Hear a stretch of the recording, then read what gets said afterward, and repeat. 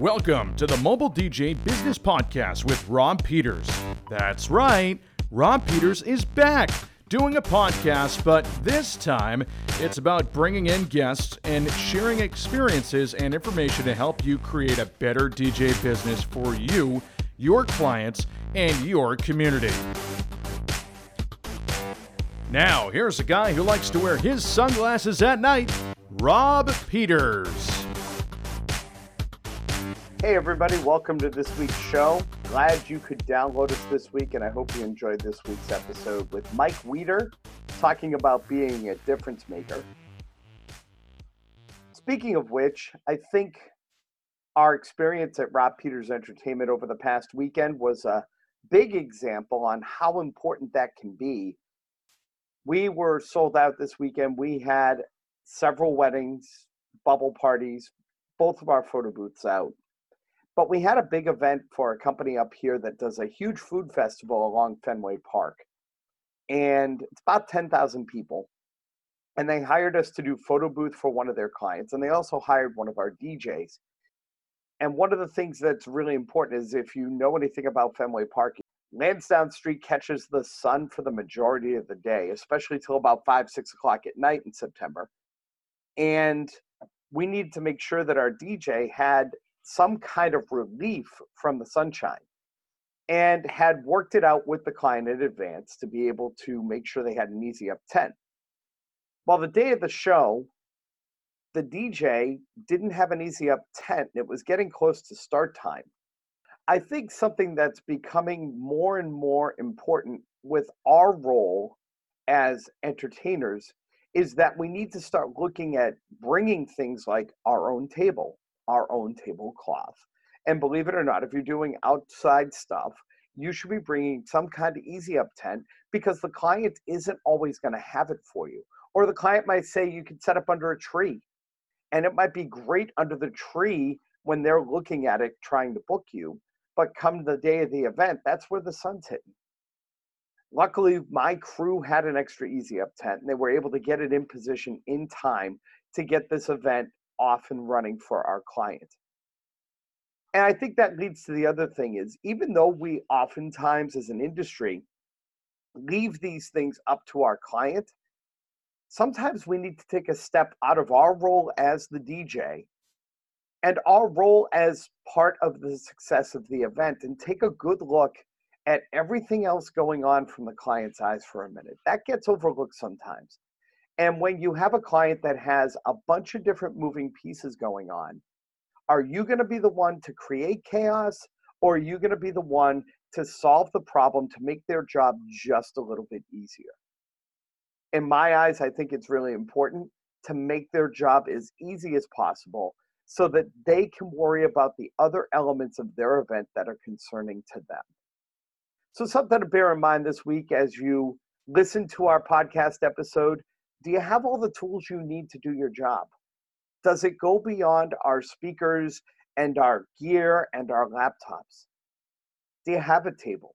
Do you have an easy up tent? It's getting to be the end of the summer, and that stuff starts going on sale, and there's nothing wrong with having that stuff. You never know when you're going to need it, and more importantly, it might be something that makes your client's day a little bit easier. And the last thing, once again, take a moment and make sure you take a step outside of your role and look at your event through your client's eyes. We talk all the time about how important entertainment is to the success of an event. But in our client's eyes, they're not always thinking about the things that they need to do for us. And are we going to be the ones to make that a big deal? Or are we going to step to the plate and be the hero to make their job a little bit easier?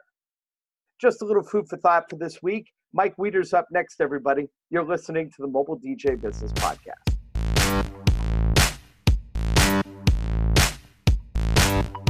Hey, everybody. As you know, RPE, we do a lot of bar nights. And, you know, I use Speed Quizzing Smartphone Trivia from my bar trivia nights because it is the future of bar trivia that features a friendly app that your customers are going to download. You play the hosted game, and they get to submit their answers electronically. Not only have I used it for my bar nights, but I've found ways to incorporate it into other events I do, including corporate events and holiday parties. Speed quizzing events are great because there are no pens, no paper, and no cheating. Find out more about speed quizzing today at speedquizzing.com.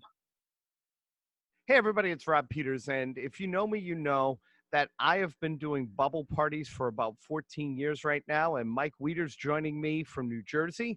And Mike started 2 years ago, right, Mike? Correct. And since that time, I have watched you take what I've taught you as a bubble parties provider and take it to another level. Tell us about the success you've been having. When I met you in Las Vegas last year and you spoke to me about bubble parties, I was very skeptical. As a DJ, I've been doing this, I'm going into my 38th year, and I had no interest in dealing with preschools and children from 2.5 to 8. After speaking with you and sitting through your seminar and talking to Raymar, I decided to give it a shot. Last year, our first year, we did 20 bubble parties. This year, we were able to jump up to over 80 as of now. Get our free special report today where you can learn more about how this can be a great part of your DJ business. Go to bubbleparties.com, select the Become a Provider page, and get our free special report today.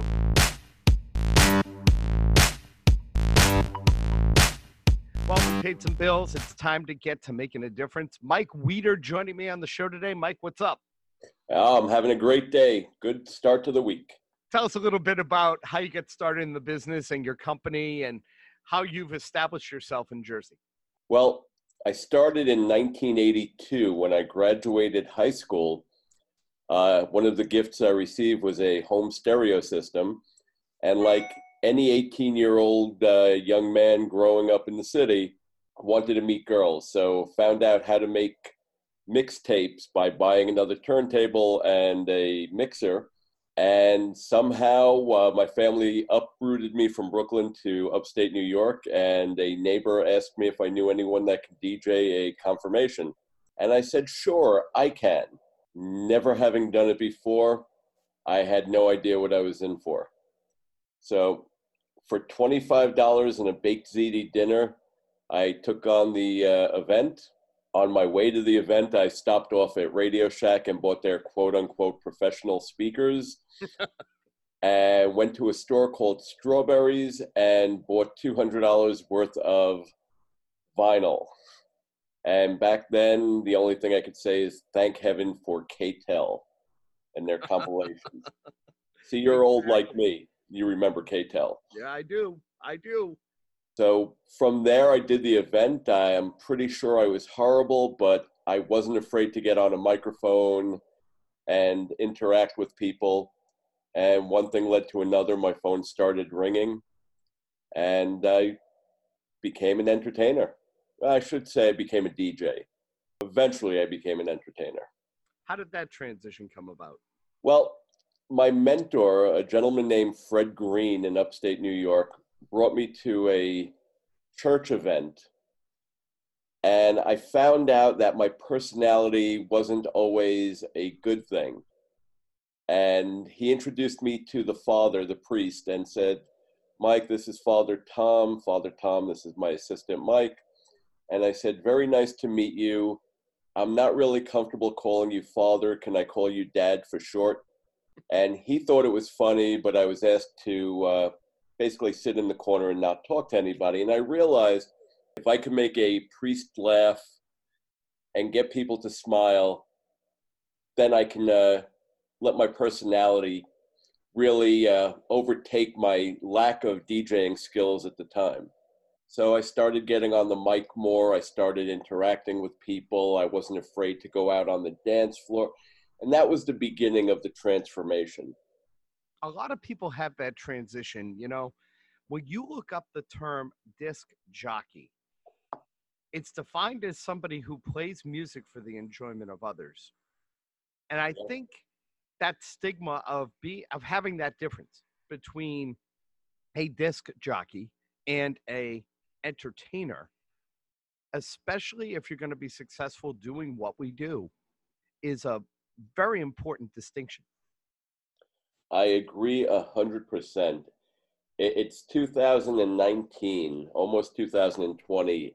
And in our industry, there are a million DJs because, to be honest with you, between Guitar Center, iDJ Now, all the online companies, the access to equipment and music, people buy it and rightfully so can call themselves a DJ. There's no rule. Like you said, the definition is playing music for the enjoyment of others. Doesn't mean you're good at it. Doesn't mean you followed some sort of template. Some people make their own way. The problem is there are a lot of DJs and not as many entertainers. So, Mike, I know you've taken a leadership role within the industry, and we're going to talk a little bit more about that in a moment when we talk about your book. More importantly, though, you've taken a leadership role locally in New Jersey. Tell us a little bit about the New Jersey Disc Jockey Network. Well, I took over as president in January of this year. And what we are trying to do or striving to do is educate our members into different ways they can approach events, whether it's using social media to the best of their ability, and even further than that, to bring in top quality presenters. As a matter of fact, you came down and spoke at one of our meetings, and it was very well received. It was a lot of fun to drive down there. I have friends down there, so I made a full day of it. And what was really nice about that is you paired me up with somebody who I really didn't know when we first sat down. I mean, I had interacted with Mike before, Mike Olivas, but I feel like we got to know each other a little bit better that night, just co-hosting the night and having a lot of fun. And I think you've done a lot of great stuff. You've had a lot of big names come in and talk to the group, and you've even made it now global, where we can actually watch the meetings from our house. Absolutely. We have an online presence. We've had viewership from as far away as Alaska, and currently we have members ranging from Texas and Chicago and Atlanta, Canada. We have a couple of members. So it's really something to help the industry and not just the local entertainers. One of the things I want to touch on, though, is that this year the focus wasn't so much on performance-based work. For me to tell you how I do a wedding is not going to help you do a wedding. Right. Might give you some ideas and some tips and nuggets, but what separates each and every one of us in the industry are only three things, and it's salesmanship, personality, and the right experience. Not experience, the right experience. So, Mike, obviously, taking things to another level, we can transition and talk a little bit about the book, Be the Difference Maker. How'd the book come to be? How'd you get the idea? I've given seminars at some of the conferences across the country, and I always tell stories to accentuate what I'm talking about. So if I'm talking about a situation where the bride needs to be bustled and they take her out of the room, I tell the story about going to David's Bridal and learning how to bustle different gowns and having to bustle a bride's gown at her own wedding. So peer pressure saying, hey, you should put all of that down on paper and write a book. And because I suffer from something called sleep apnea and tend to be awake most of the evening, I had time to write a book. I've read the book. I have to tell you, I've been doing this 33 years, so I'm a little bit younger than you when it comes to the industry and in age. But we're not going to talk about age as, we're not going to talk about the gray hairs or anything like that today. I dye my hair gray. I will say this. I look for every kind of an opportunity to get something out of anything I am invited to read or I am sent to read or anything I even purchase. And I have to tell you, I read your book on a Sunday afternoon sitting at a campsite, which is what my guilty pleasure is. I go camping on weekends. I read it in about 2 hours. And then I reread it the following weekend with a highlighter to kind of accentuate the points that I really wanted to take out of it. And it's filled with all kinds of nuggets here. Can you share some of the basic tips that you include in the book, and maybe a story or two that made the book that maybe will explain to DJs why it's important to be a difference maker? Well, some of the nuggets I put in there that I feel are worthwhile are giving your couples homework. And most people don't realize that in order to get better results at an event, you have to ask better questions. And certain things I ask are, have you danced to your first dance yet? And they usually will tell me no. And I'd say probably 99% of my couples have planned on doing their first dance at their wedding. And the homework I give them because of that answer is about a week or two prior to your wedding, take a day off, have a date night, look into each other's eyes, remember why you fell in love and what it's all about, and dance to your first dance. And what that'll do is that'll give you an idea of the length of the song, any audio breaks that you might say, you know what, we're done now, we only want to dance to this point. So little things like that allow me to be a little bit better because I ask them the right questions. So that's one of the homework options. Another thing that we like to do is something called the first dance as a family, friends included. And what that is prior to the introductions, and for anybody that's interested in doing any of these things, always ask your couples ahead of time. Never surprise them, especially on their wedding day. Mm-hmm. But the first dance as a family, if they agree to it, is when we get ready to line up the bridal party, we do a little pre-welcome to the guests. And we explain to them the reason they were invited. They're the most important people in the bride and groom's lives, or however you want to introduce it. And what we do from there is explain that when the bride and groom are introduced, prior to their slow song, they want to have a dance set with all their family and friends. So they're going to come in to an upbeat song, and as soon as they hit the dance floor, everyone's invited to join them. And we follow that up with forming a giant circle and the bride and groom doing their slow dance in front of the most important people in their lives. And then the cherry on the Sunday is we mention it to the photographer ahead of time. Now that we have all of the guests on the floor, we take that group photo. And it's done right there. So it's up front. Everybody is still fully dressed. Very few people are in the bag yet. And it's a great moment. Do you find that the caterer, the banquet captains are on board when you present this to them?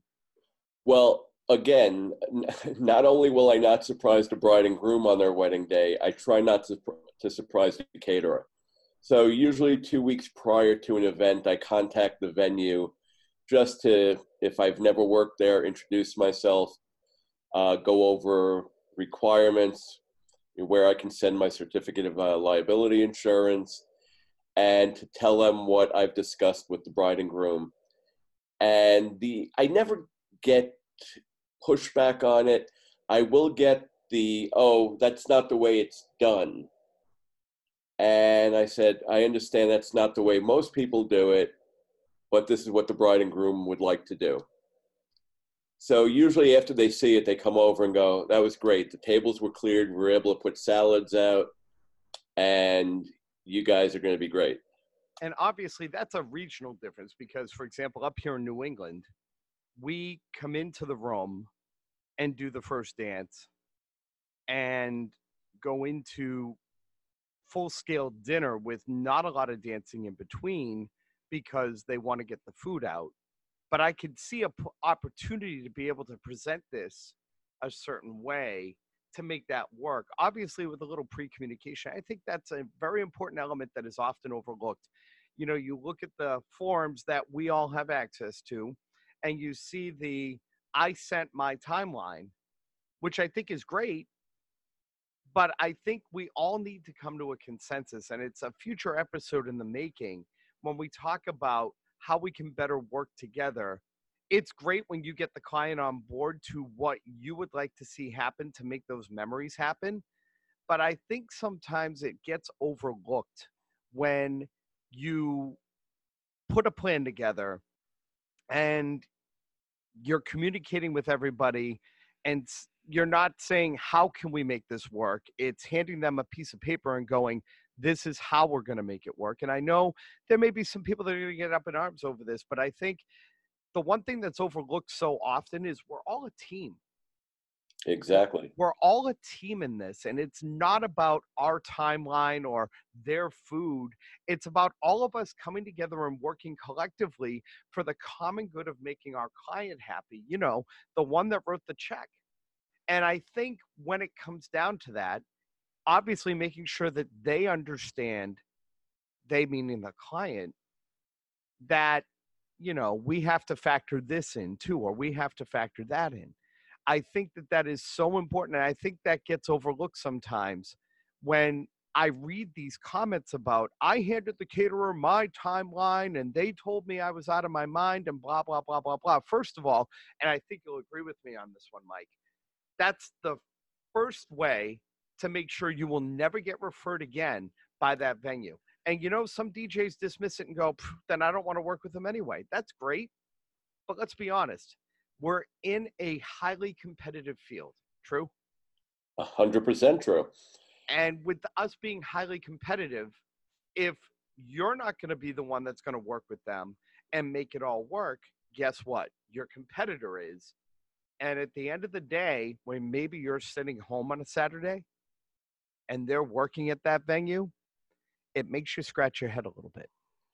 Well, when you take the opportunity, and it really isn't an opportunity, it should be on your schedule, that 2 weeks prior or however long prior, you want to contact the rest of the team. You want to contact the venue and speak to the maitre d' or the banquet manager. You want to call the photographer and the videographer. You want to make sure that everybody is on the same page and there are no surprises. Mm-hmm. Yeah, I want to know if the photographer is going to be doing table shots or going around and taking the bride and groom outside of the room for 20 minutes. I want to know that. I need to know if the videographer is going to be or need a feed from my audio. I don't want to be surprised day of. I can handle it. I've been doing it long enough. I'm prepared for just about anything. But I don't want that. I want to be ready to go when I walk in and everybody knows their role. And if the caterer says, hey, look, we're doing, a March of Roses at one of the venues around here, I need to know about that. Because what they do affects my timeline. What I do affects their timeline. So if we could talk about it ahead of time, we're all set. And I'll give you a funny story. And this is actually up, probably closer to you than me. Mm-hmm. There used to be a venue in Connecticut called Santee's Manor. And the first time I ever worked there, I showed up, and I was still relatively new in the industry. And at that time, you walk in, there would be a table set up for you, a 6 or an 8 foot banquet table. And I get there and there was no table. So I said, hey, you guys have a table I could use? And the maitre d' said, it's a $150 deposit. And I said, for what? He said, for the table. I said, I don't have $150. He said, well, then you don't get a table. I said, why would you need the money? And they said, well, just in case you scratched the table. I said, I'm not giving you any money. They said, fine, we're not giving you a table. So I didn't know what to do. I approached the bride and groom and I explained the situation, and they said, that's outrageous. Mike, do what you think you have to do. I did. I set up on the floor. I literally put my coffin and crates of vinyl on the floor. And the doors opened and the guests walked in, and I was playing music from my hands and knees. And when it came time for the introduction, and the best part is the staff is all standing there laughing at me and pointing at me. Mm-hmm. And the best part of it was when I did my introductions, I said, "Good evening, ladies and gentlemen. Welcome to Santy's Manor. My name is Mike Weeder from Ultimate Sounds DJs at the time. And if you're wondering why I'm on the floor, the staff at Santy's Manor refuses to give me a table. By the time I got halfway through the bridal party, there was not only a table, but they put my equipment on it and didn't bother me the rest of the night." Oh, wow. But from that day forward, next day I went out and bought myself my own table. I don't rely on anybody for anything, and it makes me laugh when DJs put in their contract that the venue must supply them with a table and electric, 2 separate circuits. I'm like, you're making a contract with the bride and groom, not the venue. This is why you call the venue. So important with the details. So we've talked a little bit about how the little things can make a big difference when it comes to your performance and your clients. Where can people get your book? Well, they can go directly to our website. It's MikeWeeder.com. And there is a link for the book. And for your members or anybody interested, it's normally $25. Right now it's $20. And it's a fun, quick read, a lot of humor, a lot of stories that will show you that if you make a mistake, you can move on and learn from it. And there's nobody that I know that's perfect. I think that's the other thing that needs to be emphasized here is it's first of all about making sure our clients are happy. And second of all, nobody is perfect. No, but for what we do, and the saying is one I use all the time, I'm there to create moments and make memories. Mm-hmm. And a lot of that comes with prep work. You know, if you don't prepare the right way, you're not going to be as successful as you can be. Mike, thank you for being on the show today. Get a copy of his book today and give it a read. It will definitely open your eyes on how you can take some little steps to make your client's experience with you a whole lot better, and that's what's really important. Mike, thanks for your time today. Thanks for being on the show. Rob, it was my pleasure. Thank you for having me.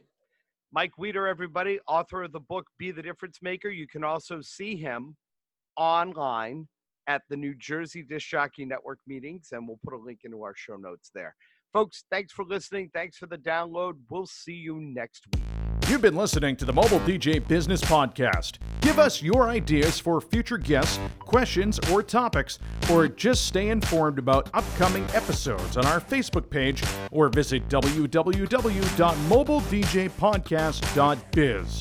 The Mobile DJ Business Podcast is a production of Rob Peters Entertainment, all rights reserved.